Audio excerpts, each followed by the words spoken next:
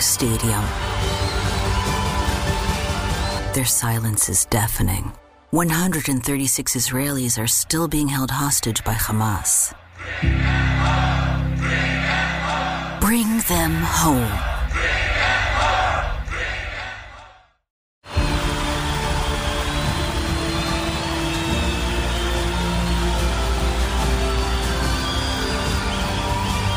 In a roaring stadium, their silence is deafening. 136 Israelis are still being held hostage by Hamas. Bring them home. Hey, what's going on, Dodgers Nation? Doug McCain here. You can follow me on Twitter and Instagram at DMac_LA. The Dodgers got deals done with 9 of their 10 arbitration-eligible players. We're going to break it down. We're going to talk about Julio Urias. What kind of contract is he going to get eventually? But first, if you haven't yet, be sure to subscribe to the Dodgers Nation YouTube channel. Hit that subscribe button. Hit that notification bell. And if you want to see us post even more Dodgers content, you really want to support the channel, smash that like button. And as always, I want your takes down below in the comment section. Today's Dodgers Nation question of the day: how much money would you give to Julio Urias? What kind of contract do you think Julio will ultimately sign? Let me know down below. And for all latest Dodgers news, head over to DodgersNation.com.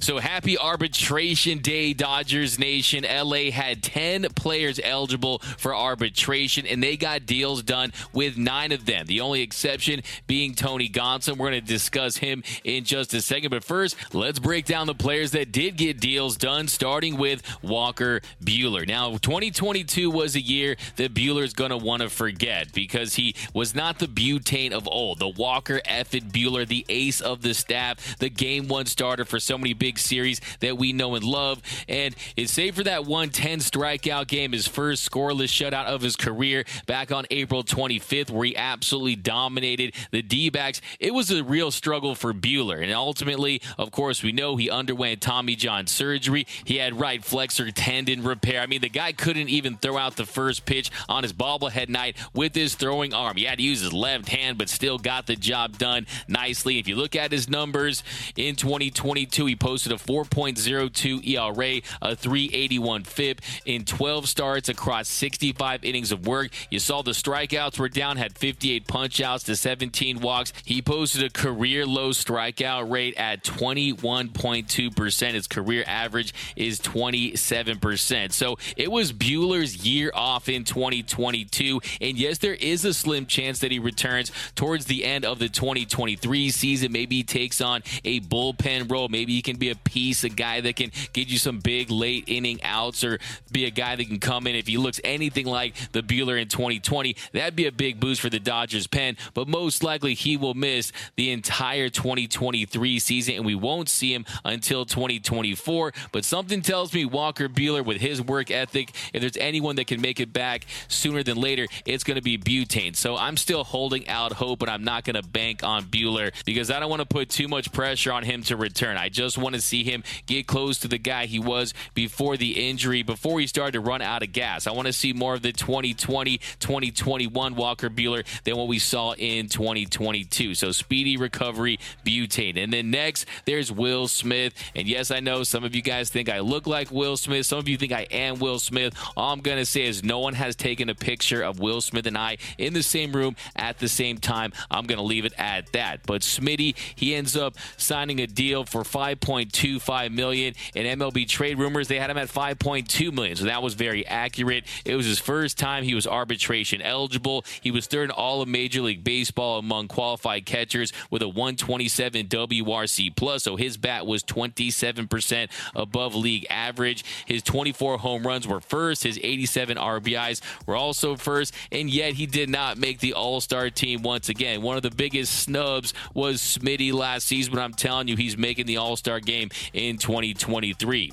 And then there's Dustin May. He was projected to make $1.4 million, and he gets a nice raise at $1.675 million. And if you look at his numbers, of course, he was returning from that Tommy John surgery, missed almost 16 months of action, and he goes 2-3 with a 4.5 ERA, a 4.38 FIP, a 3.67 expected ERA. The punch-outs, the walks, that was the inconsistency. He did have 29 strikeouts, but 14 walks in 30 innings of work. He did flash in those moments of brilliance, especially in his return when he went 5 scoreless, had 9 punch-outs, allowed just a single and 2 walks, but still the command issues are what you want to focus on if you're Dustin May. Working on the inner half with that two-seam fastball, getting guys out like we saw before he went down with the injury in 2021. So the stuff is still filthy. He's still the filth freak. His stuff still moves more than a military family, and I think Dustin Mania is going to return in 2023, but he definitely has to shore up that command. Now, it was his first year of arbitration eligibility. You did see those ups and downs last season. Didn't even get an opportunity to pitch in the NLDS, was suffering with that lower back injury even after the return. So the key for Dustin May, getting him healthy and continue to refine that command. Be consistent with that delivery. So I'm excited. I think he's going to have a big year in 2023. I'm hoping that he has that Tony Gonsolin-like breakthrough that we saw in 2022, but for Dustin Mania. And the next, Trayce Thompson, MLB trade rumors projected him to take home $1.7 million. He ends up agreeing to a deal at $1.45 million. And Trayce Thompson really was the feel-good story of the year for the Dodgers. He traces his steps back to LA, where it all started, and he was fantastic in his role. Of course, Mookie Betts collided with Cody Bellinger in the outfield. He cracks his rib. They go out there and they sign Trayce Thompson. It looked like it was going to be very temporary. It looked like sooner than later the Dodgers would be without a Trayce, but he sticks and he ends up making that NLDS roster, and he really had a prominent role by the end of the season. If you look at his numbers, he slashed 268, 364, 537 with 13 bombs, had a 142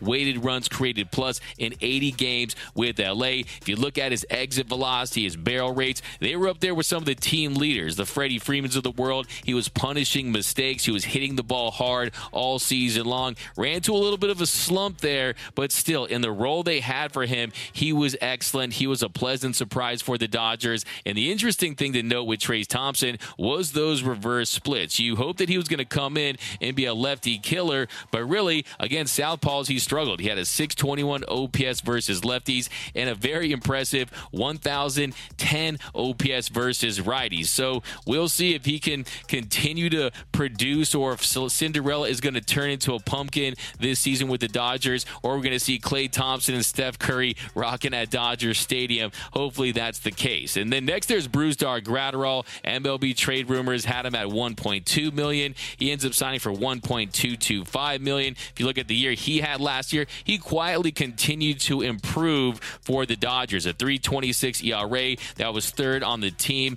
amongst relievers. He had 4 saves. He had a career high in FIP at 295. And yes, he doesn't miss bats as much as you would expect for a guy that throws triple-digit heat, but he doesn't have that long extension. He throws strikes and he induces soft contact. So Brusdar Graterol, I think he's emerging. I think he will be Brusdar Graterol, and I think the bazooka is definitely trending in the right direction. I think his stock is up heading into this season. And then my guy Yency Almonte, MLB trade rumors had him at $1 million. He ends up agreeing to a deal at $1.5 million. That's per Juan Toribio at MLB.com and Fabian Ardaya of The Athletic. And he was fantastic for the Dodgers. Another one of these reclamation projects that worked out. If you look at his numbers last season, he was phenomenal in his role. A 1.02 ERA, 33 punch-outs to 10 walks, and 35 in the third innings of work. Had a 3.17 FIP. And Yency Almonte, the big discovery, I talked to him at spring training, was ditching that four-seam fastball and going to that sinker-slider combination. His stuff is filthy. He's going to continue to be a big piece for this Dodgers bullpen. Got some postseason action. That's always big to continue to develop. And then Caleb Ferguson, he was projected to make $1.1 million by MLB trade rumors. He ends up signing a deal for $1.1 million. So they were right on the money. last season, a 1.82 ERA, a 3.05 expected ERA, a 3 FIB. Gave up just 1 home run last season, so he was keeping the ball in the yard. Did struggle with command there a little late, but still coming off that Tommy John surgery. Caleb Ferguson doesn't get talked about a lot, but his stuff is filthy, and I think the Dodgers, as another lefty out of that pen, I see him taking on an increased role this season. I think he just needs a little TLC from this organization. They need to give him a little more trust and give him some more opportunities. And then next, one of the big breakout stars from last season, Evan Phillips. Fireman Phillips, Dr. Phil. His teammates called him Honey Bun. Well, he was outstanding. He had a 1.14 ERA. That was best in all of Major League Baseball among qualified relievers. His 153 opponent's batting average was 6th. MLB trade rumors projected him to sign a deal worth $1.4 million. He ends up signing for $1.3 million. And I believe that Evan Phillips is going to go down as one of Andrew Friedman's very best reclamation projects, his discoveries. The Dodgers claimed him from the Rays off of waivers back in 2021. And if you look at the success he's had in this organization, he's been outstanding. Since joining the Dodgers, he's posted a 1.47 ERA in 73 1/3 innings of work. Before that, with 3 teams, Braves, Orioles, and the Rays, he had a 7.26 ERA in 57 innings of work. So you got to give him credit as well. He's figured things out. You see that cutter breaking bats. I mean, he's been an absolute beast for the Dodgers. And yes, relievers can be very volatile from year to year. You've seen some one-year wonders, but I don't think that's going to be the case with Evan Phillips. I think Dr. Phil is going to continue to get better and better because now he has the confidence. He knows he is the guy, and he's that man, and I expect big things for him in 2023. And then there's Julio Urias. And the Urías, he definitely got a nice little bump in pay. MLB trade rumors had him at $13.7 million. He signs a 1-year, $14.25 million deal. Last year, he was phenomenal once again, had a superb season, led the National League with a 2.16 ERA. He turns 27 in August, and if you look at his dominance over the last 2 seasons, he's truly been one of the elite pitchers in the game. From 2021 to 2022, his 2.57 ERA ranks 3rd, his .99 WHIP is 4th, his 3.41 FIP is 13th, that expected FIP a little high at 3.76. If you look at the BABIP, has a 2.51 BABIP, that's good for 7th, but he induces contact and misses barrels with the best of them. His 21.1 soft contact percentage ranks 3rd. He's in the 96th percentile in hard hit percentage, the 85th percentile in average exit velocity, fastball spin through the roof, curveball spin through the roof, barrel percentage in the 62nd percentile. So Julio Urias, if he puts together another top 10 season, I think there's no question he's headed for a $200+ million payday. Now, I don't think it's going to be of the Garrett Cole variety where he eclipses the $300 million mark, but I think he's setting himself up for a massive, massive payday. When you consider his age at just 27 years old, it feels like he's been in the Dodgers organization for 2 decades, but he'll be entering free agency early. Of course, he's represented by Scott Boras. Scott Boras does not like the idea of getting extensions done, so I never expected him to sign an extension with the Dodgers. I mean, he's going to hit free agency because when he does, he could be the best pitcher available. So we, of course, know that Boras wants to get his guys to free agency, test the waters, start a bidding war. If you look at some of the comps, I mean, Robbie Ray, 5 years, $115 million. He's way above that. I look at the Carlos Rodon deal from last season. He signs that 6-year, $162 million deal. But, of course, Rodon, he's 3 years older. Also, he's dealt with injuries. He's dealt with stamina issues. There's been some questions about his ability to maintain that dominance and velocity late in seasons, whereas Julio, after that capsule surgery, he's really been a beacon of health. You saw what he did in the 2020 postseason. The only thing with Julio Urias is, can he prove this season that he can carry a team as a starting pitcher in October? He gave those 3 runs in the Dodgers' only win in the postseason. Wasn't bad or anything, but wasn't dominant like he had expected. Wasn't exactly happy with his start that night. But at this point, there is no question that Julio Urias, who at one point was the top pitching prospect in all of Major League Baseball, he's absolutely realized that potential as a #1 starter, as the ace of a staff. Now, will he get paid accordingly? Because some of the advanced stats don't love Julio Urias' numbers, and we're going to do another deep deep dive on this topic next week. But if you look at some of those comps, Steven Strasburg, he was a free agent in 2020. He signed that 7-year, $245 million deal with the Nationals, and we've seen he's made just 8 starts since signing that deal. So you haven't seen very many big pitchers contracts since then. Rodon was the first deal that was over a 5-year deal since that Strasburg deal back in 2020. Garrett Cole, he signed that 9-year, $324 million deal. I don't anticipate that Julio is going to get something close to that. We'll see. Doesn't have those big strikeout numbers that some of these teams look at when they want a real horse at their number 1 spot. But I think Julio, when you look under the hood and you look deeper in the numbers, you see just how effective he is at his ability to induce off contact, work all quadrants of the strike zone. I think teams are going to look at him absolutely as a top 5 to 10 guy when he goes to market. And then, of course, there's Tony Gonsolin. So Tony Gonsolin, the only Dodger to not get a deal done yesterday. They end up exchanging figures. Gonsolin looking for $3.4 million. The Dodgers, they were at $3 million, so they're about $400,000 off. And generally, these teams meet at the middle. So does he agree to a deal at $3.2 million? We'll see, because the Dodgers, they've been a file and trial team, but they can still continue to negotiate if they want to go that route. We've seen in the Andrew Friedman era that the Dodgers have reached deals with 63 of the 70 arbitration eligible players, so that's a 90% clip. They've also exchanged salaries in the past with players that they were able to get multi-year deals done. Just look at Max Muncy, that 3-year, $26 million deal he signed back in 2020. Chris Taylor signed a 2-year, $13.4 million deal, so that wiped out 2 arbitration years. With Muncy, it was 3. Then Austin Barnes, he signed that 2-year, $7 million contract. And, of course, we also saw in 2020, Jock Peterson lost his arbitration case, and he ends up signing that $7.75 million contract. If you remember, at the time, he was involved in those trade talks with the Angels and the deal that ultimately fell through. And then Pedro Baez, he ended up winning his arbitration case against the Dodgers, making $4 million. The Dodgers had offered him a $3.5 million deal. He secured that $4 million bag. But if you look at Tony Gonsolin, MLB trade rumors had him at $3.5 million. That's what Max Fried got back in 2021. And the great Catsby, he qualified for Super 2 status,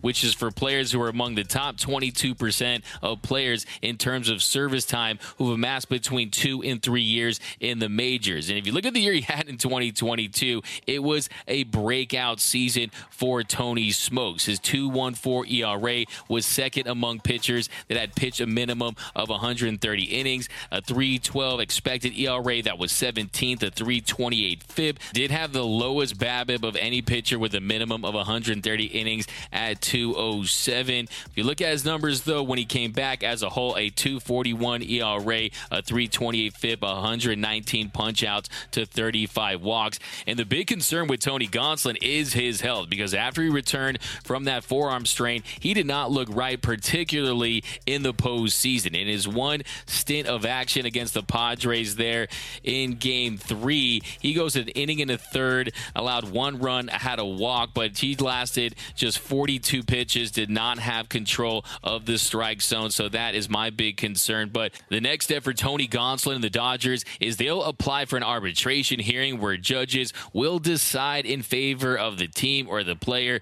and the hearing will be scheduled sometime between January 30th to February 17th. Like I said, they can still negotiate up till that or at any time, but typically the Dodgers haven't gone that route. But we'll see. Ultimately, they'll get a deal done for Tony Gonsolin. But if you look at the Dodgers payroll now after these deals, you definitely get some more clarity. The Dodgers, with their roster as currently constructed, their payroll is right around $236 million. So that puts them at $3 million over that $233 million competitive balance threshold. So as a team that's paying the luxury tax for the 3rd straight year, of course, they'll be subjected to a 50% tax rate on the first $20 million over. So this is going to be a tough pill to swallow. But when you look at the deferred money with with Freddie Freeman and Mookie Betts, Trevor Bauer is actually the highest paid player on the team this season, and he, of course, won't pitch for LA. But that is where the Dodgers stand as far as their team and payroll and as far as the arbitration deals are concerned. And look, the reality is it was going to be next to impossible for the Dodgers to stay under that CBT, and then you add the Trevor Bauer ruling where they're going to be on the hook for $22.5 million, and they ultimately end up releasing him unless the Dodgers significantly shedded salary, which would have required them to trade some win-now pieces, most likely have to attach some high-level prospects.